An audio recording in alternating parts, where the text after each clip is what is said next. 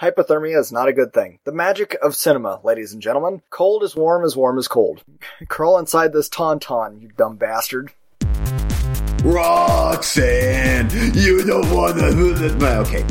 Ha ha. Lots of cocaine. Maybe that. It's a cross between demons and cats of Instagram. I'm into it.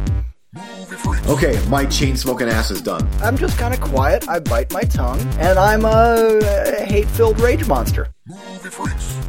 Hello everyone, welcome to Movie Freaks Podcast, the only podcast on the internet guaranteed to pass some sort of virus your way every single week, including the rage virus. I'm Eugene Weaver. I'm Eric Warner. And how we doing tonight, sir? Oh, sick as a dog. You sound absolutely succulent. Just Yes. Thank God right now for Alka-Seltzer Cold, because my nose was just gushing all sorts of great things, and now it's not, and hence the podcast taping. I'm sure it says on the side, do not take with alcohol, so what are you enjoying this evening? Tonight I am enjoying Kilbeggin. Oh, still on the Kilbeggin. Yes. I can't hardly fault you on that. I'm back on the Canadian Hunter. I know it may be boring, but I can't help it. It's freaking good. I was thinking maybe I'd hook you up with a bottle of that for that PS3 controller. Oh, hey. Now we're think? talking. Yeah? That could be something. Yeah. Now you're speaking my language. Because I was thinking about it today because we were discussing, one of my PS3 controllers acting up, and it's so weird. It's not that bad. Like, I can play with it for the most part, but the down direction, every now and then, like, it just kind of, the down direction gets hit. And on most games, that might not be a big deal, but on this particular game I'm playing, that brings up the change special weapons menu. So I'm in the middle of a frantic fight, and all of a sudden, menu pop up. Menu pop up. And it's like, damn it! Like, I'm trying to roll while I throw my ninja stars and shooting the gun while I'm trying to cast a spell, and So it pauses the game? Yes, it pauses the game in the middle of the fight to change special weapons thing. It's like, damn it! Yeah, like, I'm screaming. It's killed me more than a few times on both battles. I'm like, this has got to stop. Yeah. So you only have one remote? No, I've got a wired one that I got for, it's a cheapie, but I got it so that me and Addie could play together, because I was like, I'm not spending, back when PS3 was top dog, or I'm not spending 50 or $60 on a new controller. It's so annoying. Just, why don't they come with two, for shit's sake? I know. Yeah, so I've been using that one now, and it works. It works pretty darn good, actually, for a off third-party controller. It works not bad, but there's nothing quite like the actual first-party controllers for those systems. Totally agree, yeah. There is something about those first-party controllers that just works. Yeah. Anyway. So, yeah. And then I was thinking about that today, and I was like, this prick still has never had any Canadian Hunter. I need to force it on him. This is the only way I can get him to do things. So yeah, and what better way than to trade an old PlayStation 3 remote or controller for booze? Yeah, deal. Okay, well that'll happen. I'm not sure when, but it'll happen at some point when I have money again. Okay. Anyway, how are things in your world otherwise? Other than being sick. Things are going well. I'm sure that, as with any head cold type sickness, this too shall pass. It's just one of those things, especially in the winter when the weather's lousy. Well, actually, any time of year, having a head cold sucks. Now that I think about it, it's actually sometimes even worse in the summer when it's nice and sunny out and you feel like, what is my body doing? It's revolting. Why is it sick right now? It's revolting against me. So it is what it is. I'll get better. It's just dealing with the public like I do. I don't like being sick I never like being sick, but especially when you have to work with the public and put on a happy face and pour drinks and all that stuff. It's like, you sound sick and you're pouring my drink. Great. You're like, let me put my finger right in your ice cube. There you go. I'm going to stir up your drink with my finger and then suck the finger off and put it right back in. Oh, that's great. Yep. Yeah, I know what you're talking about. I so rarely get that summer bug. It maybe once every 10 years. It's almost never happens. When it's warm out, I'm usually pretty good to go. But yeah, this weather right now is killing me. Today, I mean, just raining and 60 degrees in January, I hate it. My body shifted to cold weather when it got cold, and now it's too early warm, and that I just, like, my skin is crawling. I hate it. Yeah. Yep. Not that I love the cold or something, but I adjusted to it. Now I'm ready for that for a couple of months. Let's just get on with it. And yep, I know what you mean. Let's get all this Chinese conspiracy out of my weather, please, because this is crap. Yes, it is.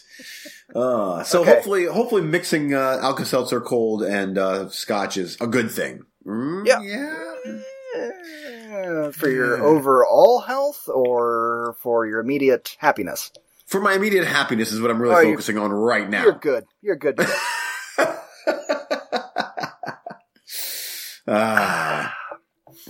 Okay. Well, with that, let's move on to the roulette, where we force each other to watch movies in the hopes of finding those gems in the rough and sharing them with you. And last week it was Dracula's Great Love up against The Drop. These were 2 Blu-rays that we actually traded because it was like, hey, let's kick off the new year with a good roulette and start 2017 on a positive note, hopefully, because it is roulette. Yeah. And I get to go first this week. Dracula's Great Love. Everything you said it was. It's, gory and tits and 70s Italian, European filmmaking and vampire and yep, not much else to say about it. Just watched it, was like, yep, he said that, yep, he said that, yep, and then it ends. Thumbs up, like 7 out of 10 or so, I'd say. I'm not gonna freak out about it. I'll say I liked it better than, most of the Hammer Draculas because this one was actually gory. Like, yes, legit. It was. Gory. Yeah. Well, and it was, they were going for it with the gore and the, like, you know, the TNA, and it was. Yeah. It was. That was R-rated stuff there. Yeah, I liked it. It was fun. Excuse me. This thing definitely gets a gold star, though, for something I talked about last week with those opening credits. Oh my god. Still my favorite part of the movie. That was just wonderful. Yeah. Literally showed that guy with an axe or a cleaver in his head fall down those steps 5 times in a row. And just kept the credits rolling. Like, oh, that scene's over. What should we show next? That scene again? Yeah. And it kept going and going and going. Oh. It was fantastic. So Dracula's Great Love. Not much else to say about it. Thumbs up. Yeah. Good stuff. We have more interesting stuff to chat tonight, so I don't want to waste a lot of time on that. But I am dying to hear what you think of The Drop, because that's not, I mean, it's not like, oh, it's a Die Hard movie, you'll love it, or it's Goodfellas, you'll love it. So, where did you come out on The Drop? Well, watching the movie, I immediately was like, oh, I'm on board. This is like mob type stuff, and you know, here's the bar where these drops happen, where the mob money changes hands, and I'm liking Tom Hardy's character and James Gandolfini's character. I'm like, I'm on board. And then as it goes on, I kind of had a couple ups and downs here and there. But those ups and downs were all pretty much remedied by the end. Isn't that what I said? Because I'm like, okay, enough with the dog. Enough. I get it. Okay, he likes the dog and the creepy scumbaggy guy that's threatening him. I'm like, grow a pair. Take care of this guy. Will you please take care of this guy? And mission accomplished. Yeah, it's not till you get to the end that you realize the whole time. Like I said with his performance, it's not that he was slow. It was that he's like the Hulk, and he was constantly holding back. Yeah. Yeah, I liked that. Because honestly, most of the way through, I'm like, okay, so he's kind of slow, right? Or that's kind of like they wrote his character as being just, smart enough to get by, but just a little bit. Or maybe like Asperger's or something. Autistic, something just a little. Yeah. Or none of that. Just holding in rage. Exactly. None of that. I'm just kind of quiet. I bite my tongue, Yes. And I'm a hate-filled rage monster. Yeah. You with No, your it baggy worked. pants and your floppy shoes and the way you talk to women is despicable and blah, blah, Yeah, blah. oh I yeah, was that like, was that ending was solid. I liked that, and I actually liked that it ended actually on a positive note because I did not expect when the big twist type thing happens. I'm like, oh, everything's going to go straight to hell now, but it actually didn't. They wrapped it up nice tiny package in the end. yeah. And another thing that I liked about it, that I didn't think about while I was watching it, but you have several of the most beautiful actors and actresses in Hollywood in that movie, with Tom Hardy and Noomi Rapace. Yeah. And I totally bought that they were completely average people in this movie. Oh yeah, yes. Because funny you brought that up. I remember watching this, and there were several times where Noomi Rapace is having a conversation with Tom Hardy's character, and I'm like, boy, I remember her as being way more attractive than this. And I hate to say, I don't mean to say it like, Yeah, I know what you mean. objectifying her, but it was just like, wow, she's just a everyday trying to make ends meet type of lady in one of these boroughs that she lives in, wherever. This is New York, right? Yes. Yeah, it's New York. I'm not sure which borough, though. That was another thing that I liked about it in a weird way. The city was also kind of a character, too. It just felt like normal people just in a normal kind of neighborhood. Yeah. Just trying to get by. And Yeah. a dog comes along and just fucks everything up. Oh, yes. I'm glad they didn't go John Wick, though, in this. And that. Yeah. Well, I'm glad you liked it. I did. I mean, it's not one that I'm like, oh, I'm going to watch that every year, but I was never bored. I remember getting a bit like, okay, enough with dumping on Tom Hardy's character already, or it just, it seemed like, stand up for yourself, please. Yeah. He did. He did. Don't unleash the beast. Yeah. He's a great actor. Man, he is. And I could be wrong, but I think that was coming right off of Bane, so that's why he was still kind of huge. Like, okay. Body-wise. Yep. Like, he's still, you can tell he's still ripped in that one. Yeah. That's true. Again. Yeah, it's a good movie. So that's what's nice is if every now and then if we take these little reprieves from the Netflix, Amazon, or not Amazon, the Netflix and Voodoo roulettes to actually watch ones that these are tried and true. These are like, I liked this. I think you're going to like it. Cause usually, heck, even Vanilla Sky, I thought Vanilla Sky kicked ass. Oh, and you and I aren't too far off, especially since we've been doing this podcast. We've gotten, I think, that's what's really weird. Like, we've known each other for all our lives. We've practically done the podcast for all our lives. We just used to be hour-long conversations before the internet on the telephone. Like, oh, I saw this. What did you see? I saw this. Okay, well, I think you'd like it. Check it out. Yeah. But the podcast has made it so, like, we really get to know each other's tastes even more. Even though, I mean, there's some stuff that automatically it's like, oh, come on, you're going to like this shit. But, I think we've gotten even better at recommending stuff because of the podcast. Yeah. And so now when we do it, it's like, yeah, you're fine. Go ahead and watch it because it ain't the shit we've been watching. Yeah. And honestly, the podcast has now that we're into 2017, it's just funny how many movies I watch now that I probably normally would not have because of the podcast. I'm like, you know what? I kind of want to watch this one so that I can have an opinion on this on the show. Yeah. Which is, and sometimes that works out in my favor. Then other times it's like, well, that was 90 minutes of my life pissed down the urinal. Straight to hell. Yep. Anyway, The Drop. I know what you mean. Yep. Gets a thumbs up. I was looking over because I'm way behind on our email reviews, as you know. But I was working on December today because that's all I'm up to December. So I did about 2 pages. And I don't mean 2 pages of written reviews. I mean 2 pages of line-by-line lists of the movies that I need to review. Oh, man. Yeah, I did about 30 reviews today. Oh, wow.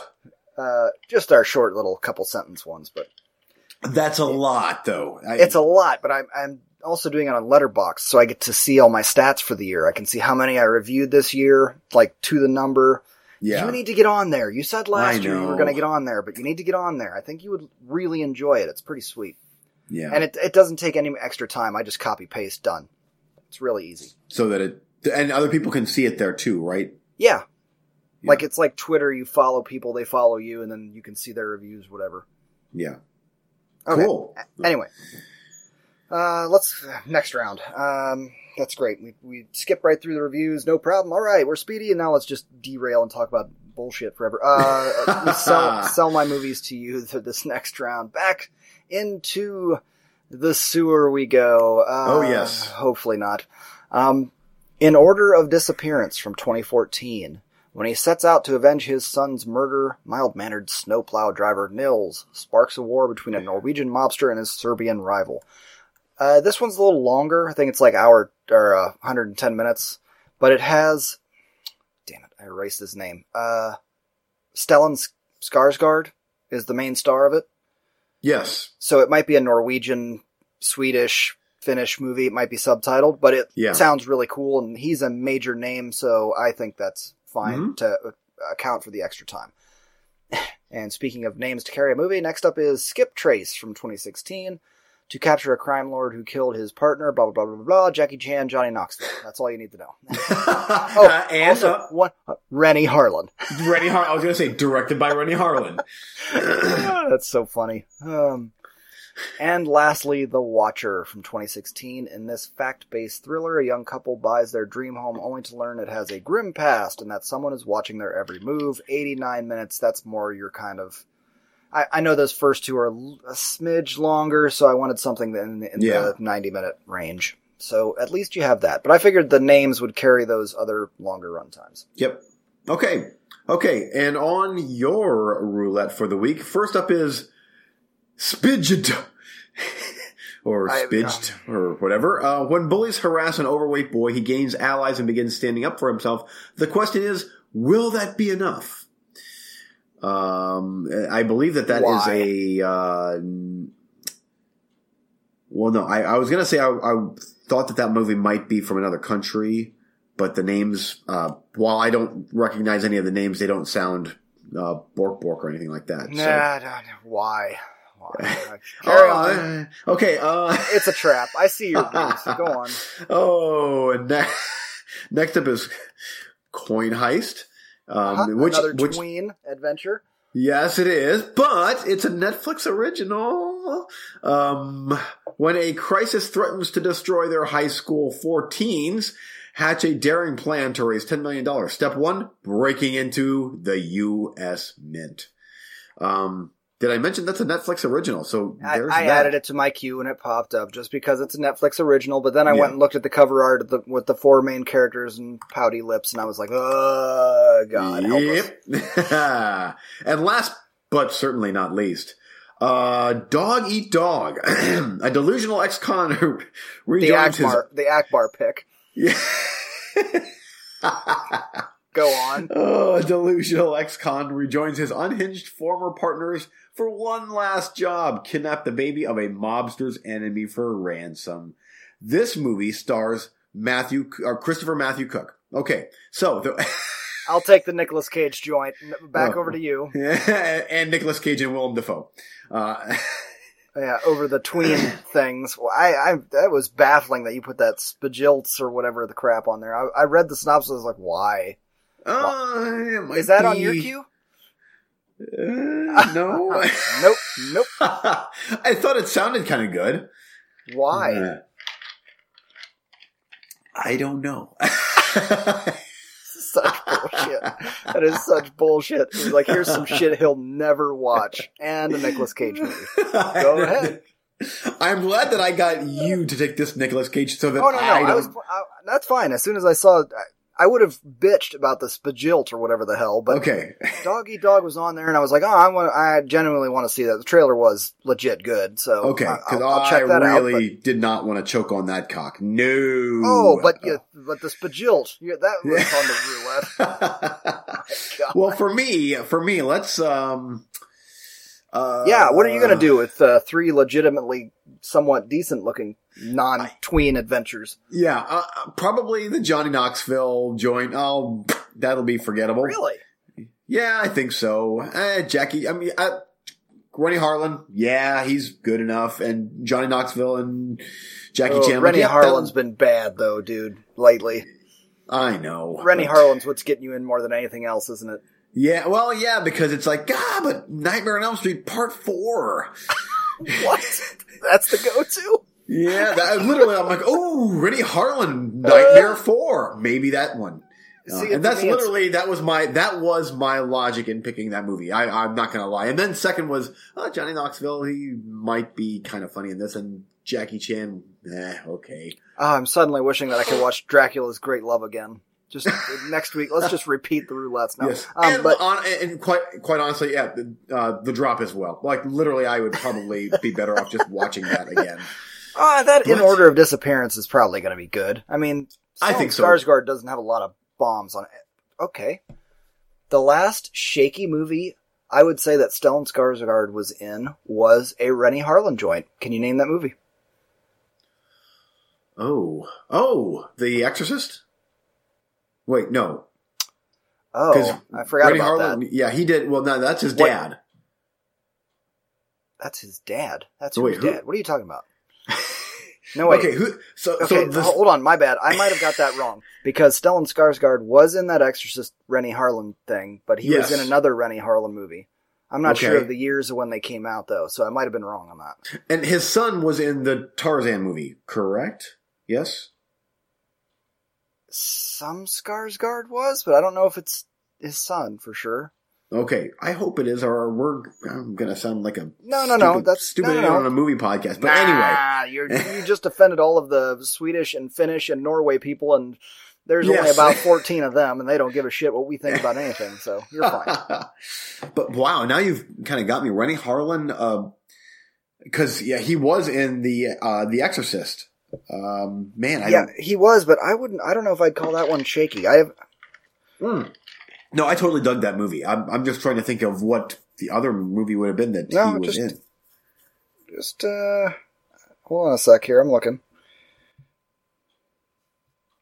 See, and also, it's funny that you said Rennie Harlan, Nightmare on Elm Street 4 or whatever, because when I think of Rennie Harlan, I go to Die Hard 2, Cliffhanger. Ooh. Yeah, and for me, it's his first movie that was with Viggo Mortensen in the prison movie called Prison. That literally called Prison. Okay, hold on here.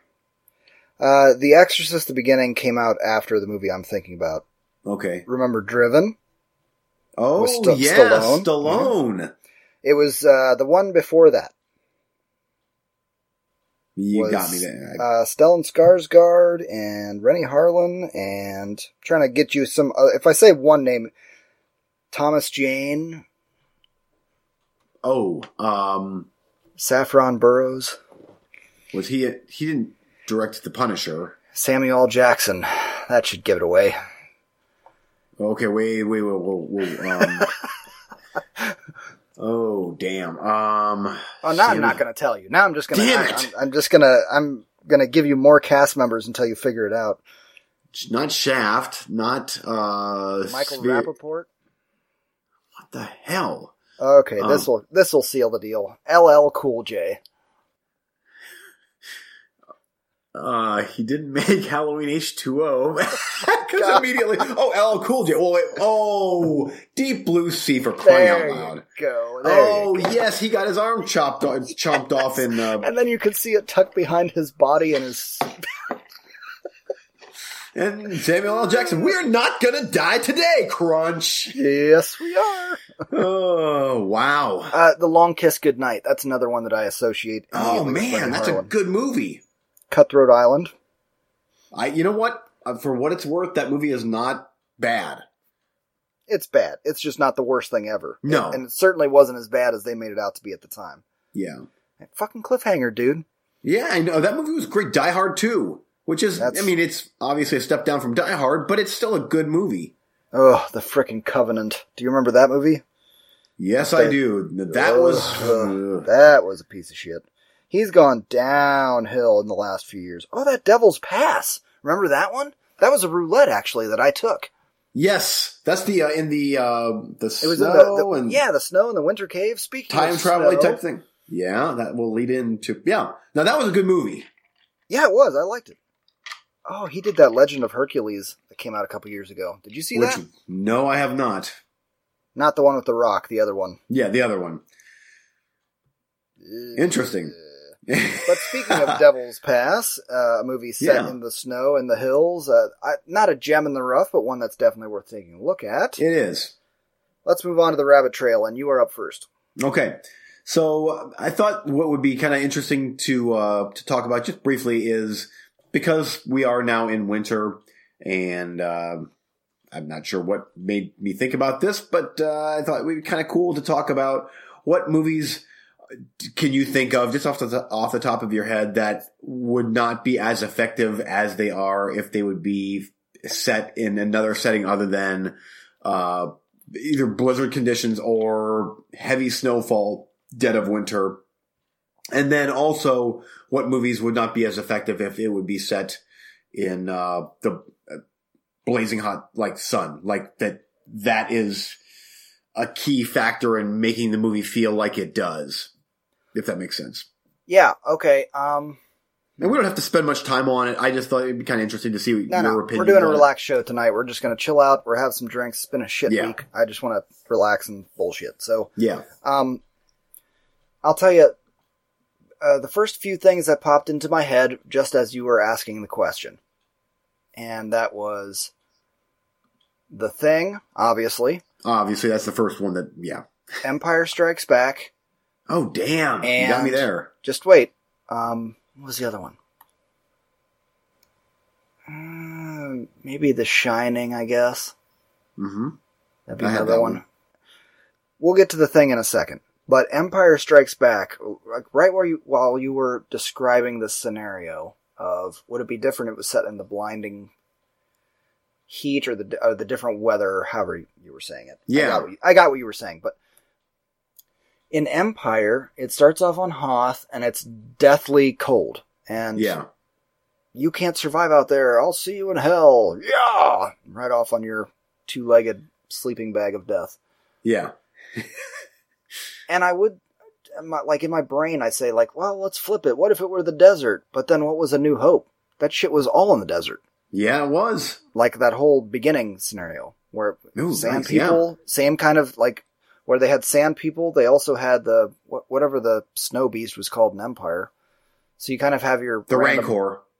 No, that was Return. No, damn it. I would say Wampum or something. It was something weird like that. Yeah, the Sasquatchy thing. Yeah, right. So I guess in both scenarios of the Star Wars version, we had random nomadic type threats out there. Yeah. But maybe those aren't extreme enough. So here, let's do this. With The Thing, what if the spacecraft crashed instead of crashing in Antarctica, it crashed in the Sahara Desert? And hundreds of or thousands of years later, because I can't remember, it's been a while since I watched it. They say it's been there for hundreds or thousands of years. It's been there a long damn time. Let's say that they were digging that up and doing that whole thing, but it happened to be in the Sahara Desert. Like in the middle of it. Yeah. How does that change things with that story? Because it starts off, and let's go from the beginning. It starts off with the dog running through the snow, the human chasing him, helicopter, except there's no snow, it's sand, and he's coming over a dune. How does that change shit? Wow. I'm thinking here, but just give it a minute. Take a sec.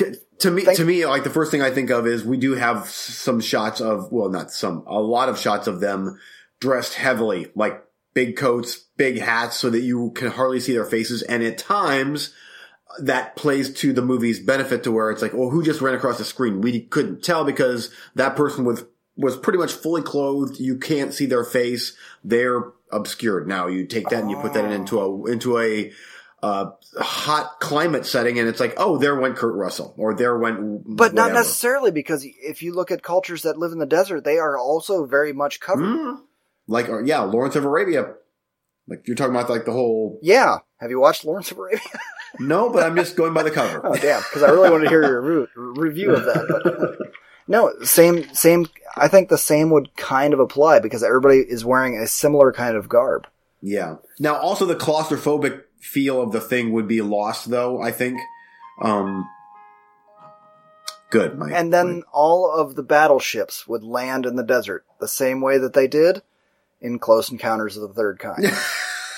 Yeah, exactly. I guess. No, what I was going to go with is, no, you're right. You would lose the claustrophobic feel because they were trapped in Antarctica, which is an island that has nothing around it.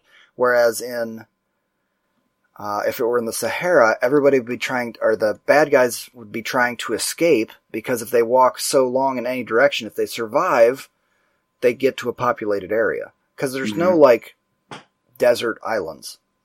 Or at least not big enough for our story. You know what I'm saying? I do. Instead of people trying to stay huddled in there, they would be trying to escape. Yeah. Well, yeah, and that claustrophobic feel would, I think, be lost in a hot weather setting to where it's I don't know. It's well, you're right, but what I'm saying is that it would be a different dynamic as far as they would be trying to build a prison. Yeah. They would be trying to keep everybody there, and whoever is bad would be trying to escape, and then they'd have to go out and hunt them and kill them so that they, and still get back to the shelter in time. Yeah. Hollywood, are you listening? Here's an idea for another Thing movie. Yeah, really. That would be fascinating, though. That's pretty good. I like that. Anyway, yeah. So, I mean, I guess you're going to run into that claustrophobia thing with The Shining as well, and that's going to be one of the main. Yes. Is that one of the main reasons why people like to shoot with the extreme cold? For the claustrophobic feel? Yeah. I think so. Now, I know that with The Shining, that was a bit different with that wasn't a lot of that was not real snow outside. They were actually really, really hot on that set. Well, that doesn't have anything to do with anything. I know. We're talking about the story, not about this. No. Behind the scenes. Yeah. They didn't actually kill the guy with the axe. No, wait, what? They didn't? But yeah, anyway, The Shining for me, it's that could absolutely not have worked in a hot weather setting. I don't think. Yeah, I mean you're right because there's no isolation. Would, if it was warm, there'd be people there. Yes, exactly. So anyway, yeah. And now for me, I think The Hateful Eight is way up there in that, because I just watched it. That whole setting is prime for it would be different if it wouldn't be they're stuck in a blizzard. The blizzard literally is half the reason why they are there, and they can't go anywhere. They have to wait this thing out. And so without that, it would change the dynamic of that whole story. Ravenous. Ooh, yeah. I didn't think about Ravenous. There was another one. I don't know was it the weather that isolated them or was it more the location? Because they were kind of in the middle of nowhere location wise. Yeah. I know the weather was an issue, but it was, yeah. But they didn't make it a huge, I don't know. It might be the remoteness of that. Yeah. Here's another question. Is Hidalgo the hot weather equivalent of the Revenant? Oh, man. Because the Revenant was the next one I was going to quick bring up. Because the Hidalgo, that was the horse movie. Yeah, yeah. Ooh. That was all desert. Yeah. Because the Revenant would not be a movie without it being DiCaprio stuck in the middle of no man's land trying to survive. And I guess that in Hidalgo, he wasn't quite so stricken by the heat. Yeah. At least not as far as everybody's trying to murder him. Yeah. Yeah. Not a great comparison. Yeah. Yeah. So anyway, yeah. All right. Well, that's interesting. Yeah. It's kind of a weird little thing. No, I did have one for that the whole dynamic I think would have been changed. And I have to, as with The Shining, I have to try to disassociate myself from the setting or like how the movie was made behind the scenes. Because The Shining is my favorite horror movie of all time. And my second favorite horror movie of all time is Texas Chainsaw Massacre. And that movie reeks of extreme heat. The entire movie, you feel hot like in that drought movie. and just uncomfortable. Yeah. And it's like, but I know behind the scenes, they were miserable making that movie. And the house was ridiculously hot. And the whole way through, it's like, it's such a dirty movie, and it feels like it's way too hot. Mm-hmm. And I don't think that any other setting would have made that movie as powerful as it is, as being set in Texas, in the middle of nowhere, in the middle of summer, and everybody is miserable. And that's like the first movie that popped into my head was Texas Chainsaw Massacre would not be the same if it would be set in, it would have a different season that it was filmed in. I don't think. No, I agree. Here's an interesting question for the horror guy. Are there any movies like where, I don't know, college kids driving around in the wintertime and they break down and then they go to a house and it's serial killers and they get chased around by serial killers in the house for the rest of the movie? In the winter? Yeah. Ooh. If not, what are you waiting on, Hollywood? Hold on. Let me get the president of Hollywood on the line. Yeah. Actually, there is, but it's not from the United States. Cold Prey series is a Norwegian movie, and it's a slasher movie that's set in an old abandoned Shining type lodge thing where these group of Norwegian teen college kids, whatever, they end up trapped in this big lodge, and there's a serial killer. The end. Starring Stellan Skarsgård's kid, and directed by Rennie Harlan, and yeah. But are they good though? Yeah, actually, the first one is really good, except that there's like it's practically goreless for a slasher movie, and it's so well made. Like the technical aspects of it are great, but I'm like, you're making a slasher movie, a good slasher movie, and there's where's the gore? And then the second one, you can tell, I believe it's the same director. He went the Halloween 2 route, and most of it, if not all of it, is set inside of a hospital. Still in the middle of winter, right after the events of part 1. And it is in the dead of winter, and that one works way better than the first one because it's a lot more violent. And it's like, this is Halloween part 2. Yeah. In Norway, in the middle of winter. Like, gore aside, would it meet the criteria of kind of being the polar opposite of the Texas Chainsaw Massacre as far as the hot and cold? I think so, because they really utilize that location. Like, hey, we've got to get to this lodge, and even the second one, the whole hospital thing. It's like now they're trapped here, and it's cold. And of course, the killer is like this big hulking dude in this huge coat, and like he's covered so that he's it's cold weather. So that is part of his garb is this big whatever he's wearing. So that really worked. I mean, I'm surprised I even thought about that, but I'm like. Maybe that's what they were trying to go for. Yeah. It works though. So does it change again, you gotta, if it's not as good as Texas Chainsaw, you gotta play and be imaginative with it. Does it, the isolation is stronger there than it would be in Texas Chainsaw? Because in Texas Chainsaw, it's just hot and they can leave. Like, just run in any direction. Yes. It would be very much more the isolation in, Cold Prey versus Texas Chainsaw Massacre, where they just made a series of horrible choices, and that got them killed. Right. But does that make Cold Prey more effective? That's what the question is. Yeah. And obviously, being a lesser film than TCM, it's not going to use your imagination and say, could it be more effective? Yes. I honestly like.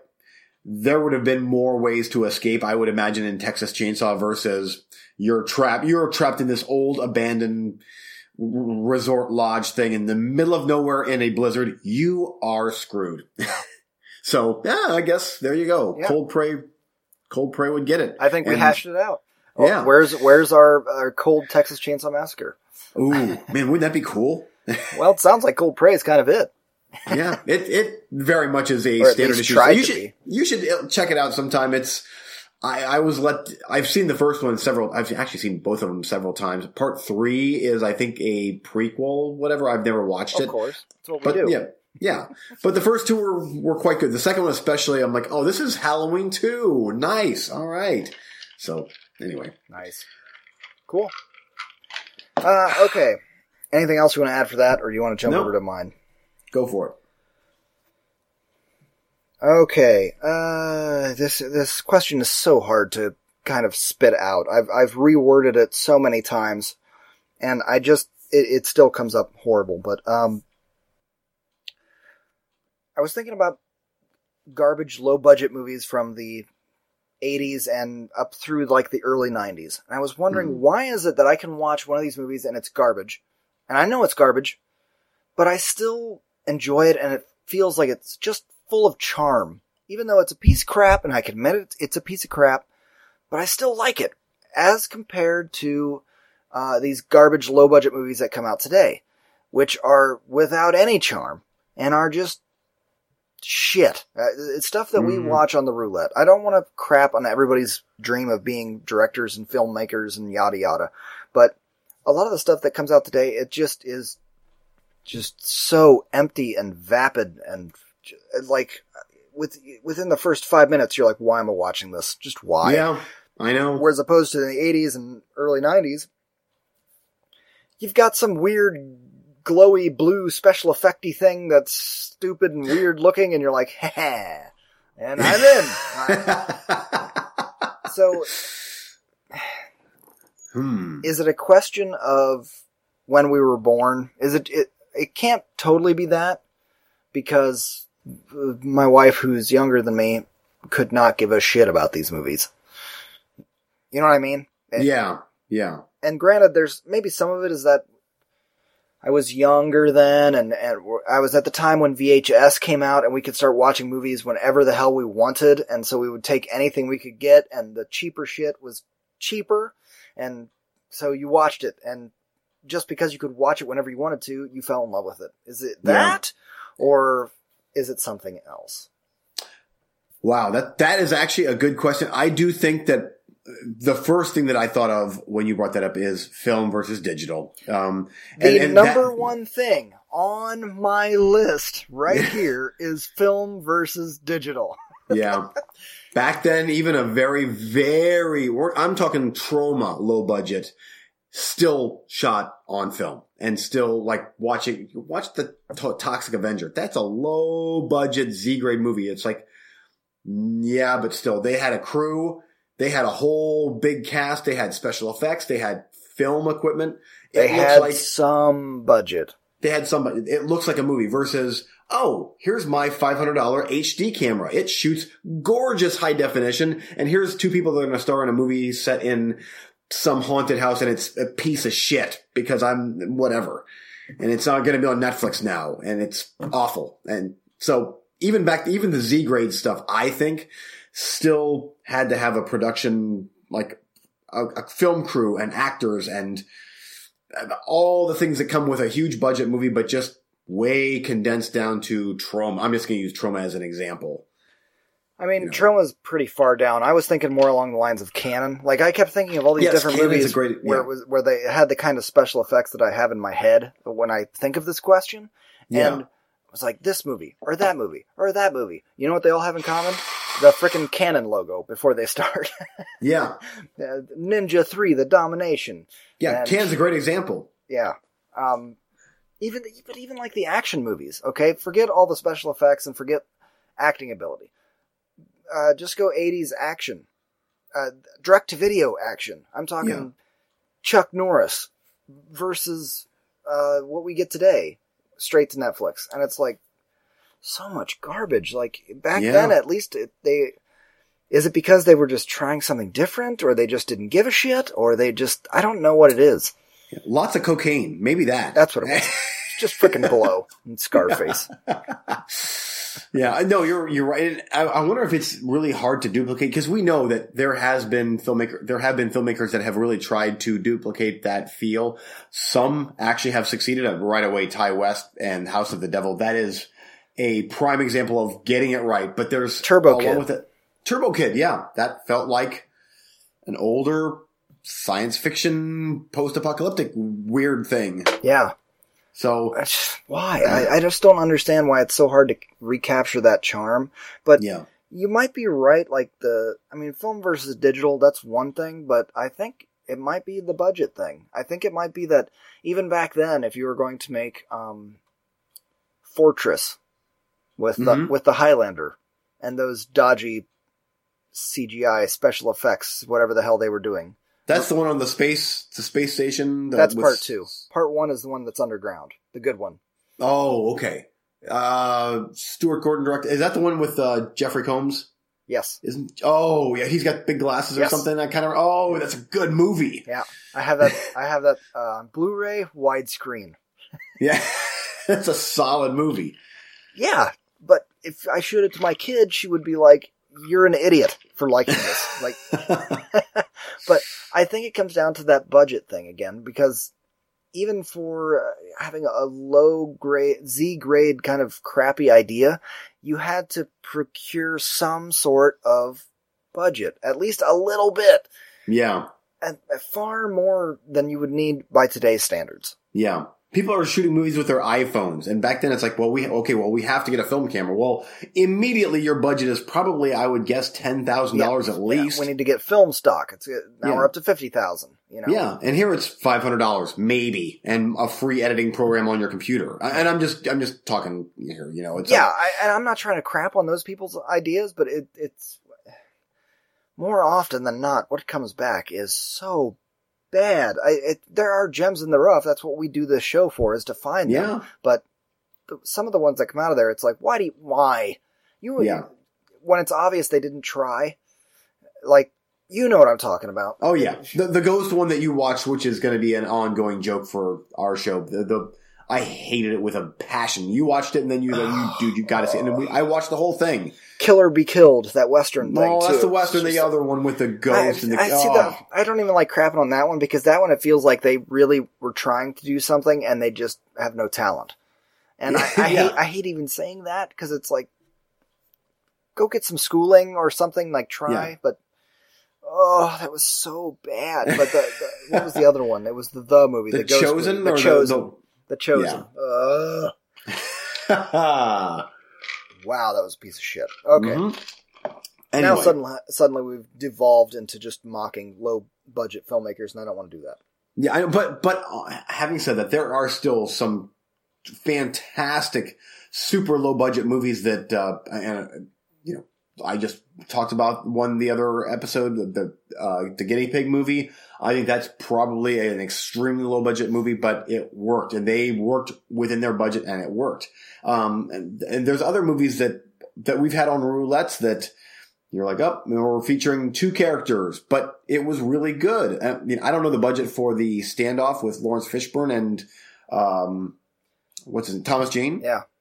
But if that would have been a no-name actor movie, so take out the big paychecks, because those guys got big paychecks, I'm guessing, or moderate paychecks. Moderate, but no-name actors, but quality no-name actors. That movie there could have been done on the cheap, I think, and still been really, really good. Yep, I agree. So, anyway. So we have determined that it's somewhere a split between being forced to have enough talent to get at least a little bit of a budget, and our love of the goofiness of the 80s that we grew up in. Yes. That's kind of where we're at? Yep, because I love Miami Connection. And that was awful. Just awful. That makes me so happy to hear you say that. But one of the first things I thought of when I was coming up with this concept was I still can't remember the name of it. It was a Cannon film, The Space Vampires. Oh, Life Force. Life Force. But from the very get-go, the very beginning, it's all them goofy green overlay, almost like rotoscoped effects. I love that movie. I love those effects so much. Yeah. And they didn't give a shit about tits. It was just... I know. Everybody's naked all the time. I don't care. It's the 80s. Yeah. It's just something about that is just funny to me. Or like, even though I'm like, this is a shitty movie, but that's funny. Whereas now it's like, here comes a low-budget movie, and now somebody's getting naked, and I'm like, you're just doing that to try and get an R rating and be, it's not funny, it's not fun, it's not amusing, you know? Yeah. It's just, here's some nudity, and I'm just like, I don't care, it's weird. Yep. You know, it's funny, that Miami Connection movie, the budget of that movie Did was you watch it again? No, not yet. I love that you're on board with it, that's all. Oh yeah, heck yeah. That movie had $1 million budget. That thing cost $1 million. Oh, my God. That's a lot of money, and it's awful, but it's great. Do you think the investors have got it back yet, their investments? Ooh, boy. Somewhere, some dentist just got a 39-cent check, and it was signed Eugene Weaver because you bought it from an Arrow. On Blu-ray, yes. Yep, Draft House. Oh, my. Wow. Yes. That's So, great. Anyway, there was our rabbit trail, folks. There you have it. Okay. Recently watched? You ready for that? I am. It's time. Which is actually going to tie in quite nicely, I think, with what we just got done talking about with your question, with one of my movies. So, just as a tease. Maybe. My recently watched, I'm going to be honest, a lot of stuff on here we've already talked about. I'm not going to spend a lot of time on this. I've been watching a ton of shit because I've got a bunch of new Voodoo codes from my buddy, and I got a bunch of Blu-rays that I watched, and I've got new shit on Netflix and DVDs from you.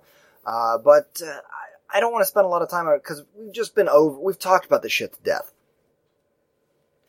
So, since I'm starting to get a little bit slurry, let's start right off the bat with something I finished up. This is my biggie for the week. Okay. I finished it up today.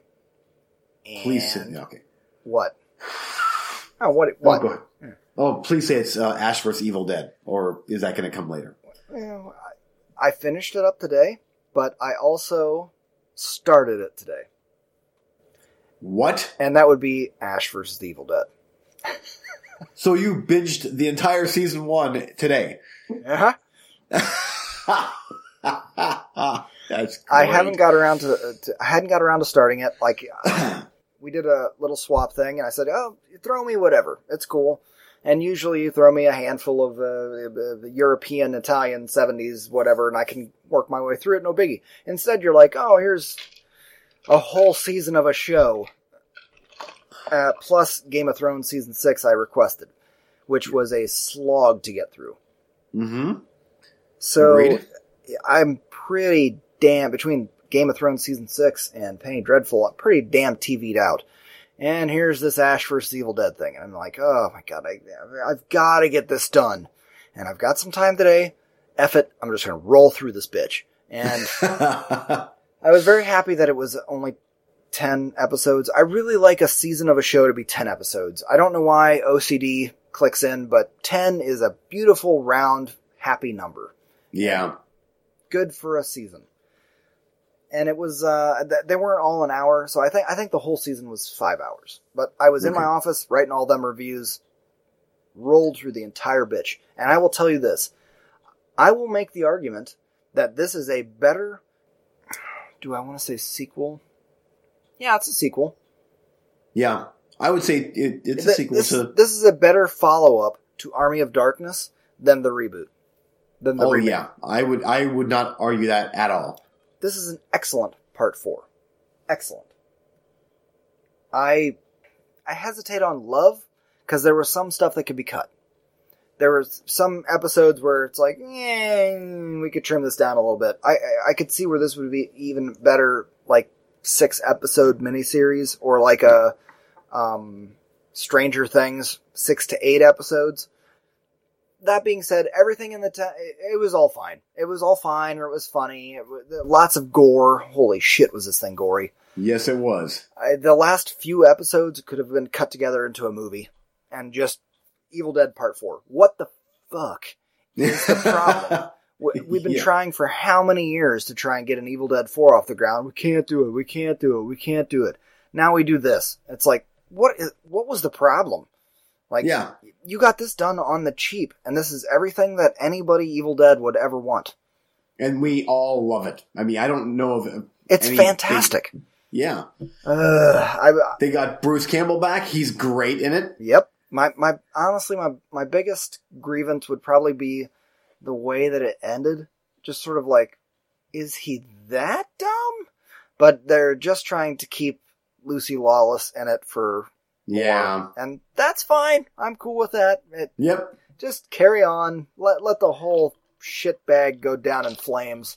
I love it. So, yeah, that was my biggest recently watched and just checked off the list. But obviously, I'm going to give that a thumbs up. I totally enjoyed it. It was great.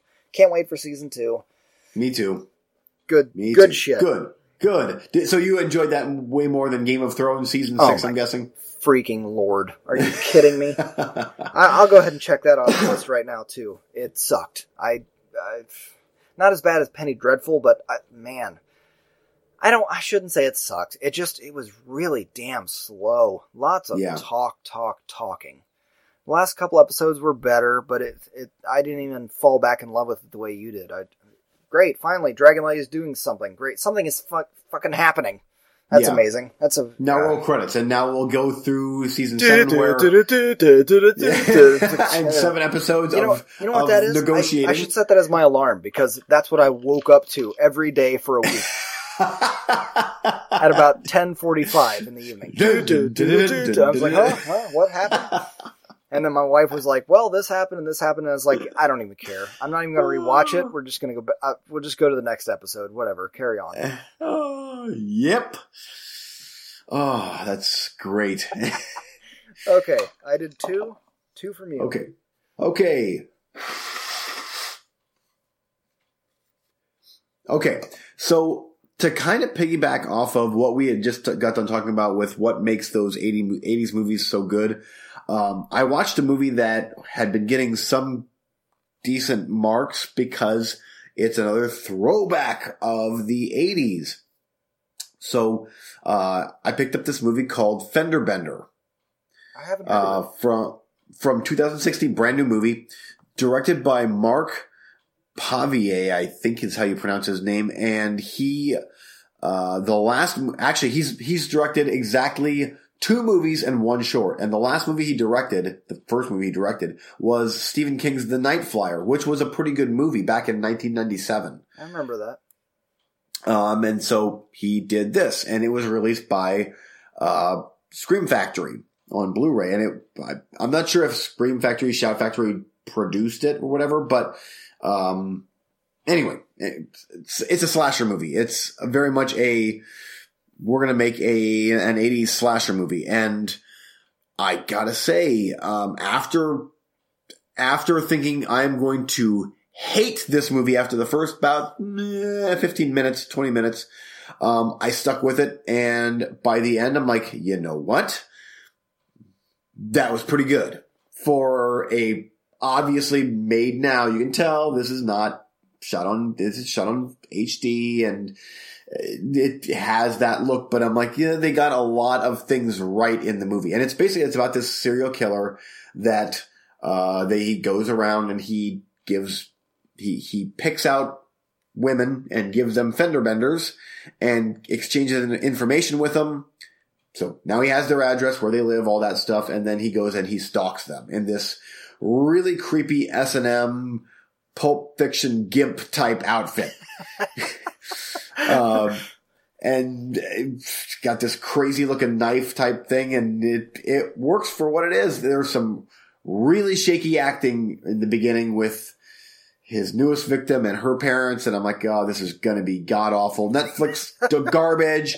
But then it settles into what it's gonna be, and once shit gets going by the midway point, I'm like, nice. And then they actually, and I'm not gonna spoil the movie, but they actually do something a bit different by the end, to where I'm like, oh shit, that's like, I'm kind of sad. Like, that's not what I was expecting the direction of this movie to go, but it works kind of. And I actually gave this movie 3.5 out of 5 stars, which surprises the hell out of me. So anyway, there you go. Fender Bender. So, I don't even know where to start with that. I wanted to go, Bruce Willis shows up and kills everybody, and it's sad and it's teary, but he's emoting like hell through a leather mask with a zipper, and oh yeah, it's like full on like, oh okay, like we're talking. This is S&M gimpy type get up here. Nick Cage 8mm having a stroke out while he's watching a film. Yes, watching a perfect. It's light on gore, but that's okay. It's I was invested in it's had the token jock, the token brainy chick, the token cheerleader, the gay guy, and they're all there.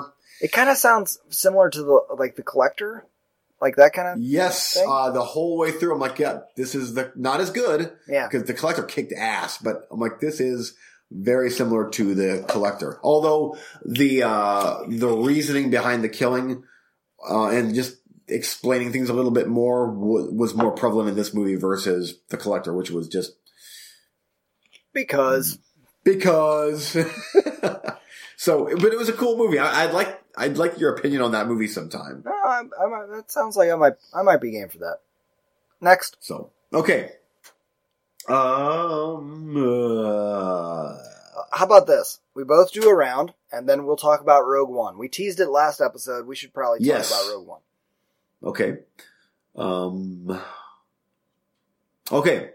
The Changeling. I need to talk about The Changeling. Yes. Yes. The George C. Scott movie.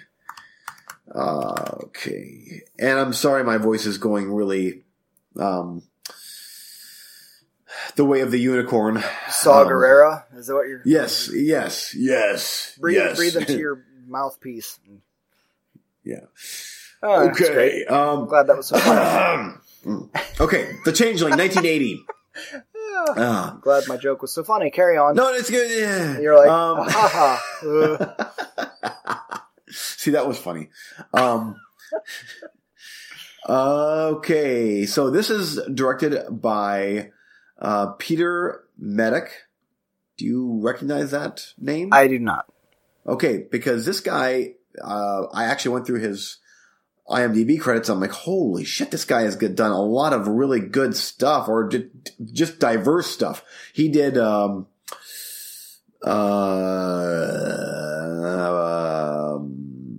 Romeo is Bleeding. That was the one I was looking for. Romeo is Bleeding. Shit. I'm a fan. Yeah. I want to see this movie right now. Yeah. So, Species 2 he did, which, I would argue that it's as good as the first one.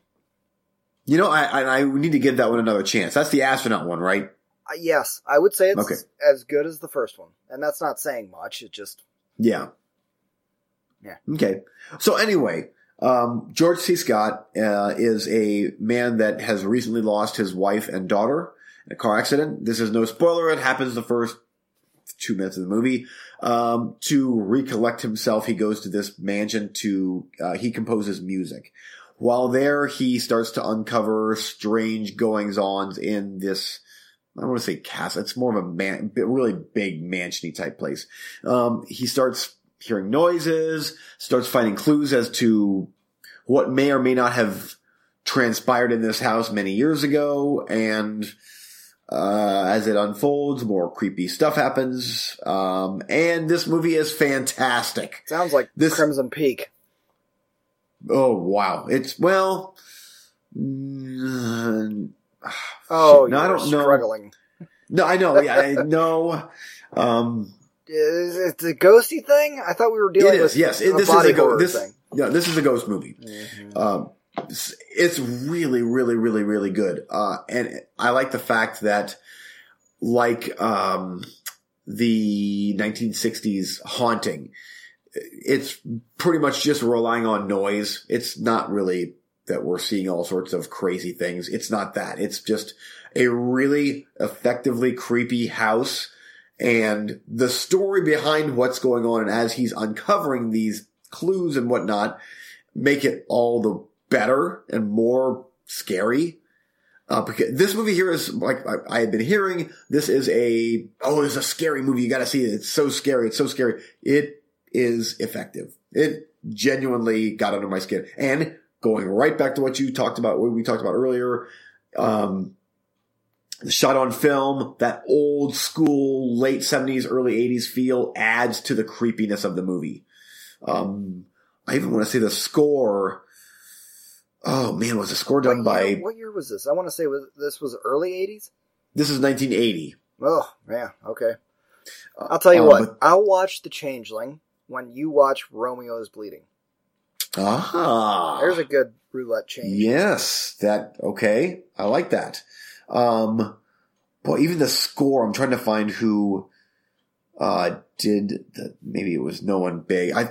Okay, never mind. Howard Blake, I don't know who that is. I thought that it was like Jerry Goldsmith or someone like really, really big that did the score, because the score was very effective. That's a 4 out of 5. That's a damn good movie. Now that I think about it, I'm like, what the hell? I gave Fenderbender 3.5.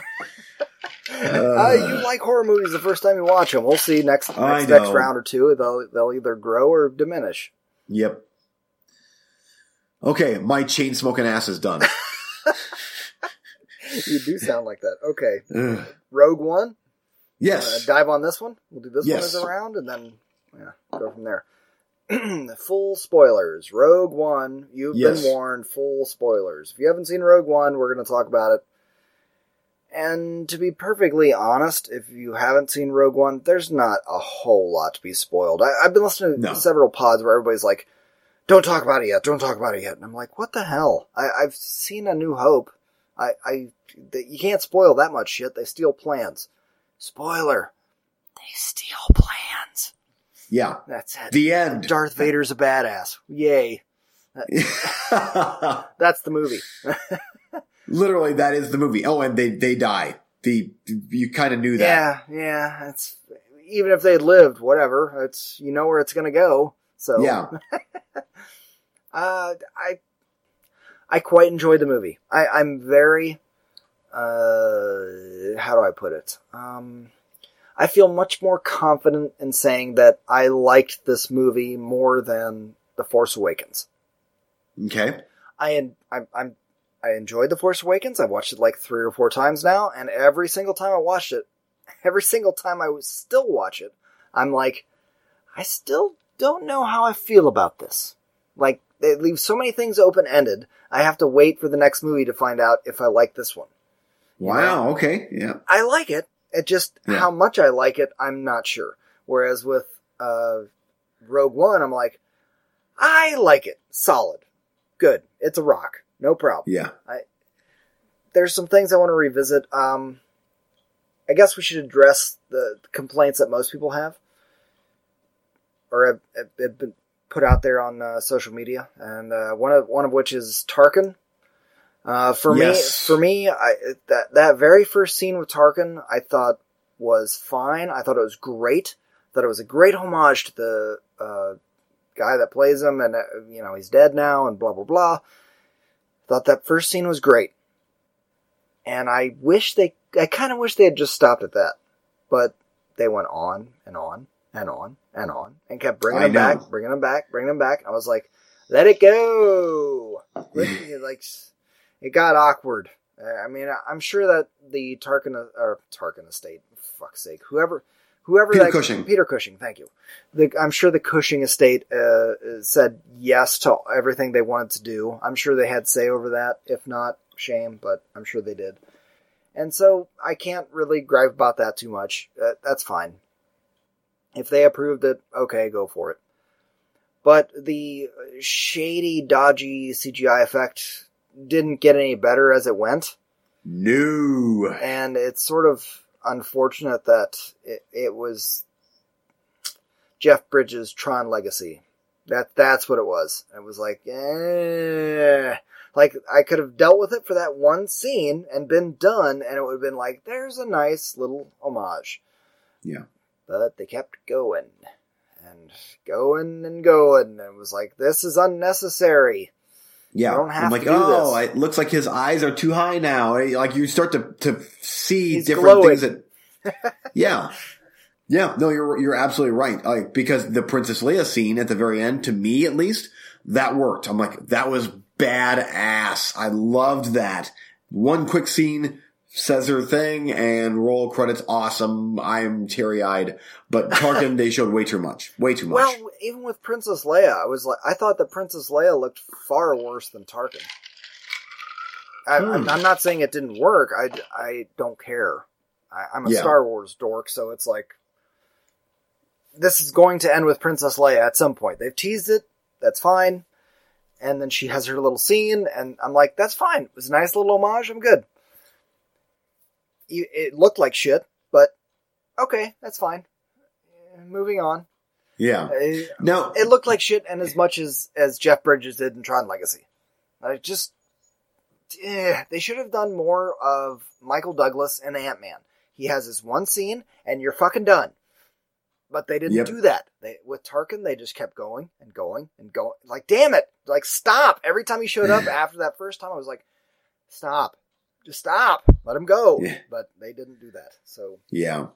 Now, do you think that eventually this could be revisited? Because that technology is going to improve. I know it is. I wonder if that is something that in 5-10 years from now, it's like, now we have it to where that is Peter Cushing and Carrie Fisher on screen. You cannot tell a difference. Because that's going to look dated as hell in 10 years. What? It looks dated as hell right now.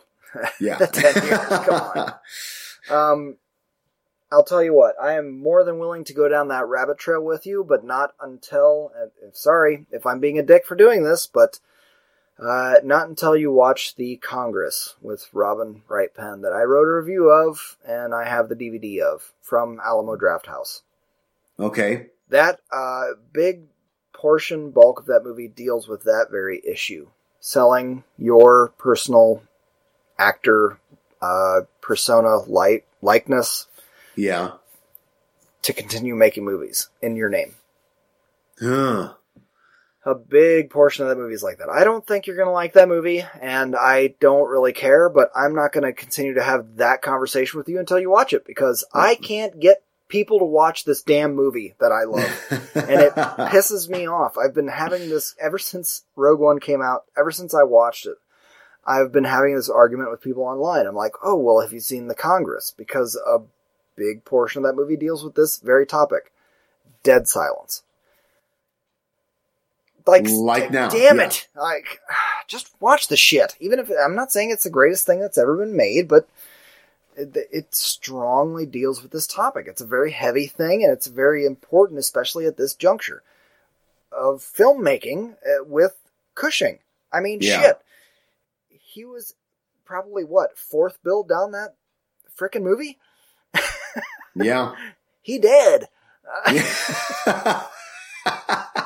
on. Anyway, let's move on from that. Yeah. Did you like the space battles and stuff? Yeah, space battles and stuff is great. Pew, pew, pew, pew. I really enjoyed a lot of the in-jokes. I feel like I missed a couple of them because it was there were so many and it was flying by so fast. But what was I going to talk about? You mentioned in your review being brought to tears at certain places. And I'll tell you one where I was kind of brought to tears, and it's going to be an unusual one, and I haven't heard anybody talk about it. And that was when... Oh, okay. Boy, what was his actual title? Bail Organa came back. Jimmy Smits. Yes. When Jimmy Smits rolled in as Bail Organa, that got to me. And really? I'll tell you why. Because... I'm a Star Wars dork, okay? I grew up on Star Wars. I love Star Wars. I am very honest and open about all of the faults of the prequels, and I admit that they are all there. But unlike most people, I don't just completely shit on them. They have their place, they exist for a reason, and let them be. And that's fine. Here's what happened. Jimmy Smits shows up, and to me what that said was they are not completely trying to erase your memory of the prequels. They are like, they existed, and we admit they exist, and moving forward. And to me, that fucking affected me, dude. It really did. For people, because people are like, oh, the prequels, let's shit on them. They're bullshit, and they're so horrible, and George Lucas sucks, and Anakin Skywalker, mopey emo, blah, blah, blah, blah, bad dialogue. Yeah, you're all right. That's true. These things are accurate. Hayden Christensen, yeah, I haven't seen her in a decade, yeah. You're right. Sand is coarse and rough and it gets everywhere. You're not wrong. You're not wrong. That shit is shit. You're not wrong. But to have the exact same actor show up to play that role, yeah, it kind of was like admitting that shit exists. And for whatever reason, I was like, thank you. Thank you. It was like just not being a dickhead and saying we hate it. I don't know. No, I totally, I get that. I totally get where you're coming from. And I do like that too. That is cool. That was one of my, it may be stupid, but that was one of my favorite moments of my first experience with Rogue One. Was just like, thank you for not just shitting on it. Just, you don't have to love on it. You don't have to have Jar Jar Binks in every scene or some shit.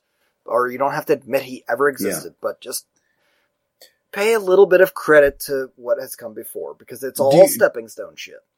Do you think that the other movies going forward, will we ever get any more connections with the prequels? I think that we will in the movies that are not the end. What are they calling it? I don't know. Legacy. I don't know what they're. I'm getting the terms all messed up. But I know what you like, the one-offs, like the Rogue Ones, the Han Solo, the Saga, the Skywalker stuff. They're not going to mess with it, and I don't need them to. Carry on, do whatever the hell you want. As we've seen in Rogue One, the spin-off movies are going to Easter egg the shit out of this stuff. They bumped into the people, I have the death sentence in 12 systems, or whatever. That guy, they bumped into him in the streets. They're going to Easter egg the shit out of the spin-offs, and that's fine. Do whatever you want. I don't give a shit. That's fine. Yeah. Just keep making Star Wars movies. Even if they're half as good as Rogue One, keep bringing them out one after the other every year, please. Yeah. I'll watch them. I'm there. I'm in. I'm there. And keep spreading around the directors. I love it. It's great. Yep. It's a fantastic time for me to be alive. Me too. Did you appreciate the how they tried to differentiate themselves from the Skywalker saga in that there is no opening crawl? Did not give a shit. Okay, and like the score, like, because it felt like not quite like the Skywalker saga. It shouldn't be. I've heard that complaint from you and other people, and in my opinion, it shouldn't be. The first half of the movie, I was really trying to pay attention to it because everybody had complained about the score, and I was like, it's just not quite John Williams, okay, but by the second act, I didn't care. It was great. Just go for it. It's fine. It doesn't have to be that. Change it up. Kill the sacred cow. Make a million different things so that we have a million different things to pick from. I don't care. Even if it doesn't work, at least you fucking tried something. Yeah. And they did. They did. It worked. I liked it. It's a good movie. I'm not like head over heels in love with it. I have plenty of complaints, but I immediately can say I liked it more than Force Awakens. Force Awakens is still lingering out in some middle ground ether where I'm not sure what I think about it, and I've watched it 4 times. Wow, you watched it 4 times now? I think I've watched it 3 or 4 times, yeah. And it's time to go back to that. So we've spent way too much time on Rogue One. Can you do like 3 movies just Holy shit. In 5 minutes? Because it's 11:23. I can do that. Okay. My voice is going to be like an ashtray. I'm trying to help you. Just keep you're doing a great job. Oh yeah, I'm really helping. Drink more. Drink more. Okay, first up is a movie that our mutual friend Steve talked about, and that is Sing Street, currently on Netflix. Have you heard of this movie? Other than I heard of it. I don't even know what it's about, though. This is from the director of Once, John Carney. Oh, okay. Now I remember. Yes. It's set in the 80s. It's about a teen boy growing up in Dublin, and to escape his awful life at home with his fighting parents and bullying in school, he forms a band. And it is brilliant. Brilliant movie. Really? I loved this movie. I can't wait to watch this one again. for some reason I was expecting this to be like, oh, he's going to be, the band is going to be this cool punk rock band. No, it's like the Cure type band. Ooh, nice. The music is so damn good in it, and the acting is so damn good. The story is in fact, my biggest complaint at an hour and 46 minutes should have been longer. Like, they wrapped things up a little too much. Like, this could have been easily 2 hours. Very emotional. To me, it hurts me to think that, like, this movie should have played at our theater in Akron, Ohio. This is like a great example of a fantastic art house movie. Well, how does it go up against his previous work? Did you like Once? I loved Once. I didn't like, his next one I was like, eh. I haven't seen the one after that. Did you see? You saw Once though, right? I saw Once. Loved it. My wife loved that movie. And this one? How does it compare to that? She still likes Once more. I like this one more because I can relate to the 80s better. Yeah. Because this is very much 80s, and the styles were so spot on, and the music was, I'm like, oh man, I wasn't into this music, but I'm like, I remember this shit. This is great. But the acting was so good, and it was not a typical movie that I would generally like, I gotta see this movie, but because of Steve's review and because of the director, I'm like, I have to check this thing out, and I'm glad I did. That was a solid damn movie. In fact, I'm not sure where that's going to fall on my best of the year list. Yeah. Okay. That brings up another interesting rabbit trail that I thought about bringing up, but I didn't want to destroy all of our credibility on the movie podcast, but screw it. I guess I will. I look forward to your review of La La Land. Are you going to watch that movie? I am, yes. I'm looking forward to that, actually. Cool. I look forward to your review of it. I don't think I'll ever watch that shit. Yeah, I'll watch it. Definitely. Definitely. That's one that I'll probably take my wife to see, but Hey, come on. Come clean between you and I. That's a movie we never watch. No, never, but I'll watch it. We are not musical people. Not musical film people. Yeah. But for the record, though, Sing Street is not a musical. No. There's a difference between Once. Once is a darn near a masterpiece, in my opinion. Yeah. But there's that thing with music. This should have been another rabbit trail. Yeah. Why do you and I hate musicals? Oh, all of a sudden, all these strangers start dancing in the street, and we all know the words like, to the what? song. And everybody's like, "Isn't this charming?" And you and I are like, "This is the dumbest shit that's ever happened." Yeah, which of course, with my voice, I should just start singing like they do in News. Moulin Rouge. Roxanne, you don't want to. Okay, I wouldn't know because I watched 15 minutes of that movie and fast forwarded the rest. So here we are now. Entertain us. Yeah, sure. Actually, that was the moment. Being a huge 90s kid that grew up on Nirvana, when all of a sudden they started making Nevermind a show tune, I was done. That was offensive to me. So, woo. Anyway. Okay, so I got 2 minutes to go through two movies. The rest of the show is yours. Okay. Creep Show Part 2. Thanks for the ride, lady. 4 stars. Next. Let's see here. I don't have time to write it down. Creep Show 2. Yep. We've been over that one. Thanks for the ride, lady. Yep. 4 stars. I love that movie. Yeah, it's good. Is that the one with the pond with the black? Yes. With the trash bag. That shit is so metal. Oh, I love that. Which one has the basket monster? Is that the first one? No, that was the first one, yes. Okay. In fact, you know what? Fuck it. The last 2 movies are going to be Creep Show 1 and 2.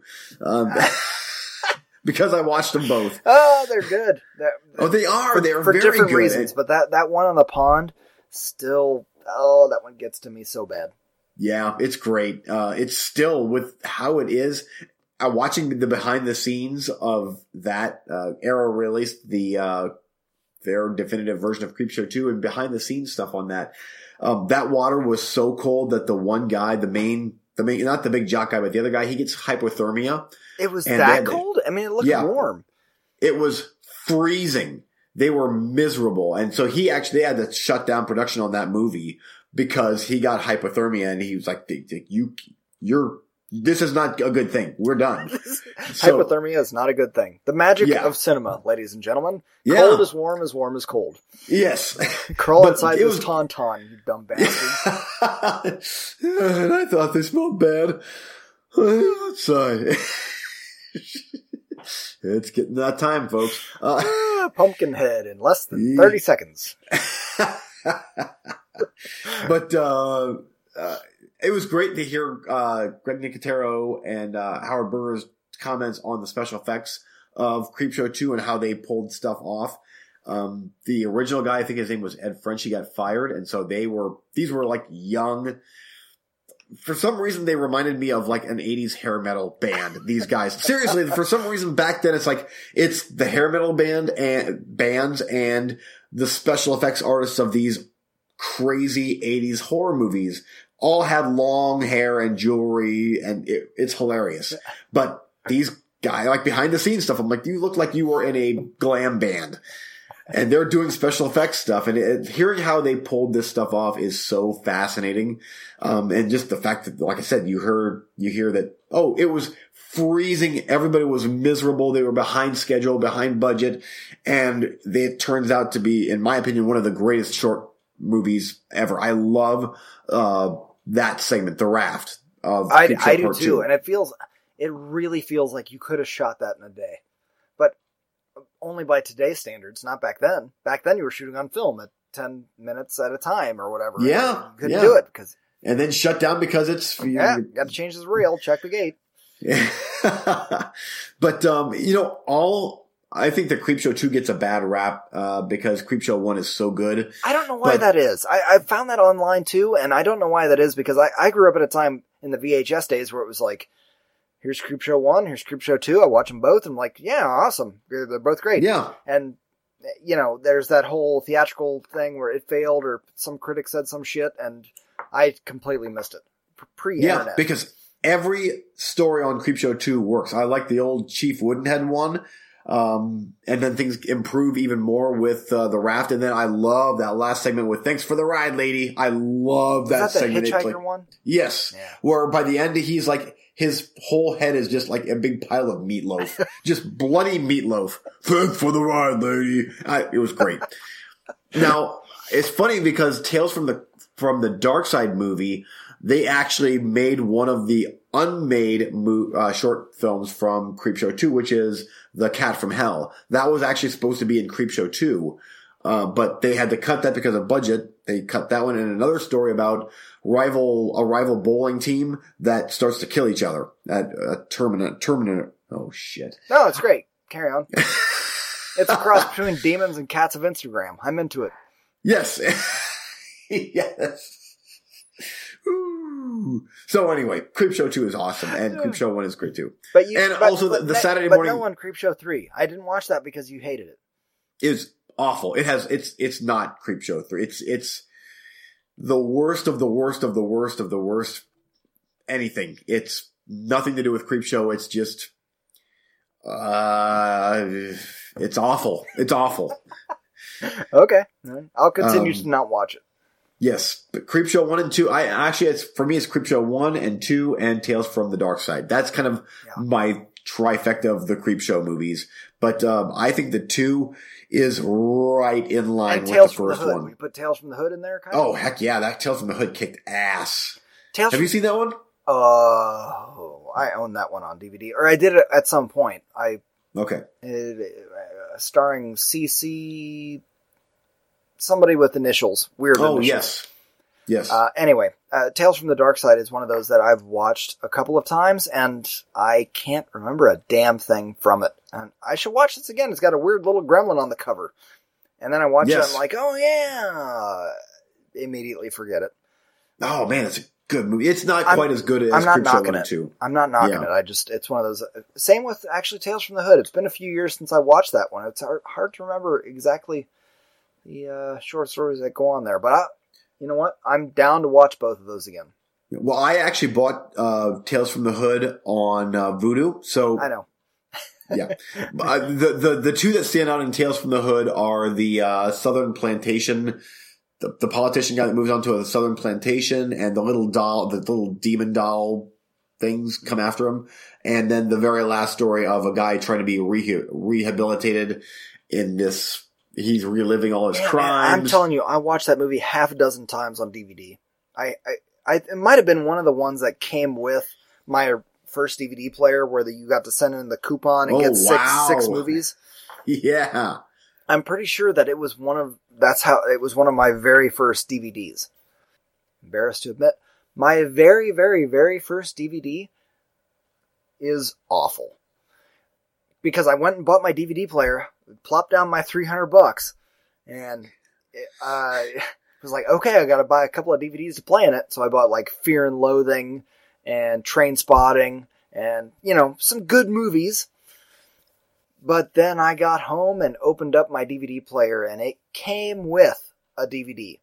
Therefore, my very first DVD was Batman and Robin. Excellent. You cocksuckers. Oh, wow. Even pulling it out, it was like, you son of a... Forever now, I have to think of this. And what's cool is that movie came out in, I believe, 1997. Yeah. And you were, like me, an early adopter. You got a Blu-ray or a DVD player. Later than you. You're a very early adopter. It was a couple years later. Okay. Because my first one was Psycho. I thought Predator was right in there. My first one that I actually purchased in a store was Psycho, but that there was actually one that came with my player, my Zenith DVD player. And it was, oh shit. I don't think it came with it, but you bought Predator. That was the first DVD that you and I watched together. Oh, really? Yeah. That I recall. Because we were like, damn, Dolby 5.1 is way different than Dolby 2.0. And everybody else is like, everybody else in our world pre-internet is going, what's Dolby? What? Yeah. And you and what I do you mean are it comes in different speakers? Idiot. Yeah. And then we both sat there just reveling in the awesomeness that was House on Haunted Hill. Oh, and how, that was scary. But yes, it was. But Predator, that's my first real awesome memory of DVD was you and I watching Predator, a movie we have watched dozens of times together, separately, and being scared by it. Like that was the first time I watched it and was like, this is a horror movie. Like, I'm afraid. And yeah. We watched it in the afternoon. It wasn't even nighttime, I don't think. I mean, the light was still out, but that was great. It's fantastic. Good times. And now we are officially desensitized. Uh-huh. Well, I don't know. We haven't got onto the Atmos train yet. No. Yeah, that's true. They've got these ground set speakers that bounce off your ceiling. We haven't messed with that yet, let alone the ones that you mount actually on the ceiling. And have we been to an Atmos theater yet? No. I mean, I'm not sure if the one here in town. Is there one here in town? I mean, in Tinseltown. I don't think they have it here at Tinseltown, to my knowledge. I think it's just New York, LA right now. Okay. So, yeah, I'm sure it's awesome. I'm sure it's amazing. Yeah. But anyway, so there you go. There's my reviews. Okay. Good enough. Let's we're in full pumpkin land. Not great, but not great. That'll do, pig. Acceptable.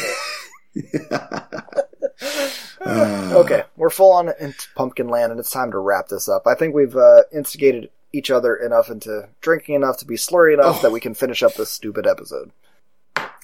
There you go. Good. Yep. Yes. You can get a hold of us at all of the usual places. MovieFreaksPod is your keyword for yahoo.com for mail. Facebook, that's where most of our happenings are. Go there. We do written reviews. We might be looking for more people to do written reviews. Hit us up there. Let us know if you're interested in doing something like that. Twitter, MovieFreaksPod, keyword again. That's going to be it for this episode. I'm Eric Warner. And I'm Eugene Weaver. I am done. Me too. Me too. See you next week. Bye.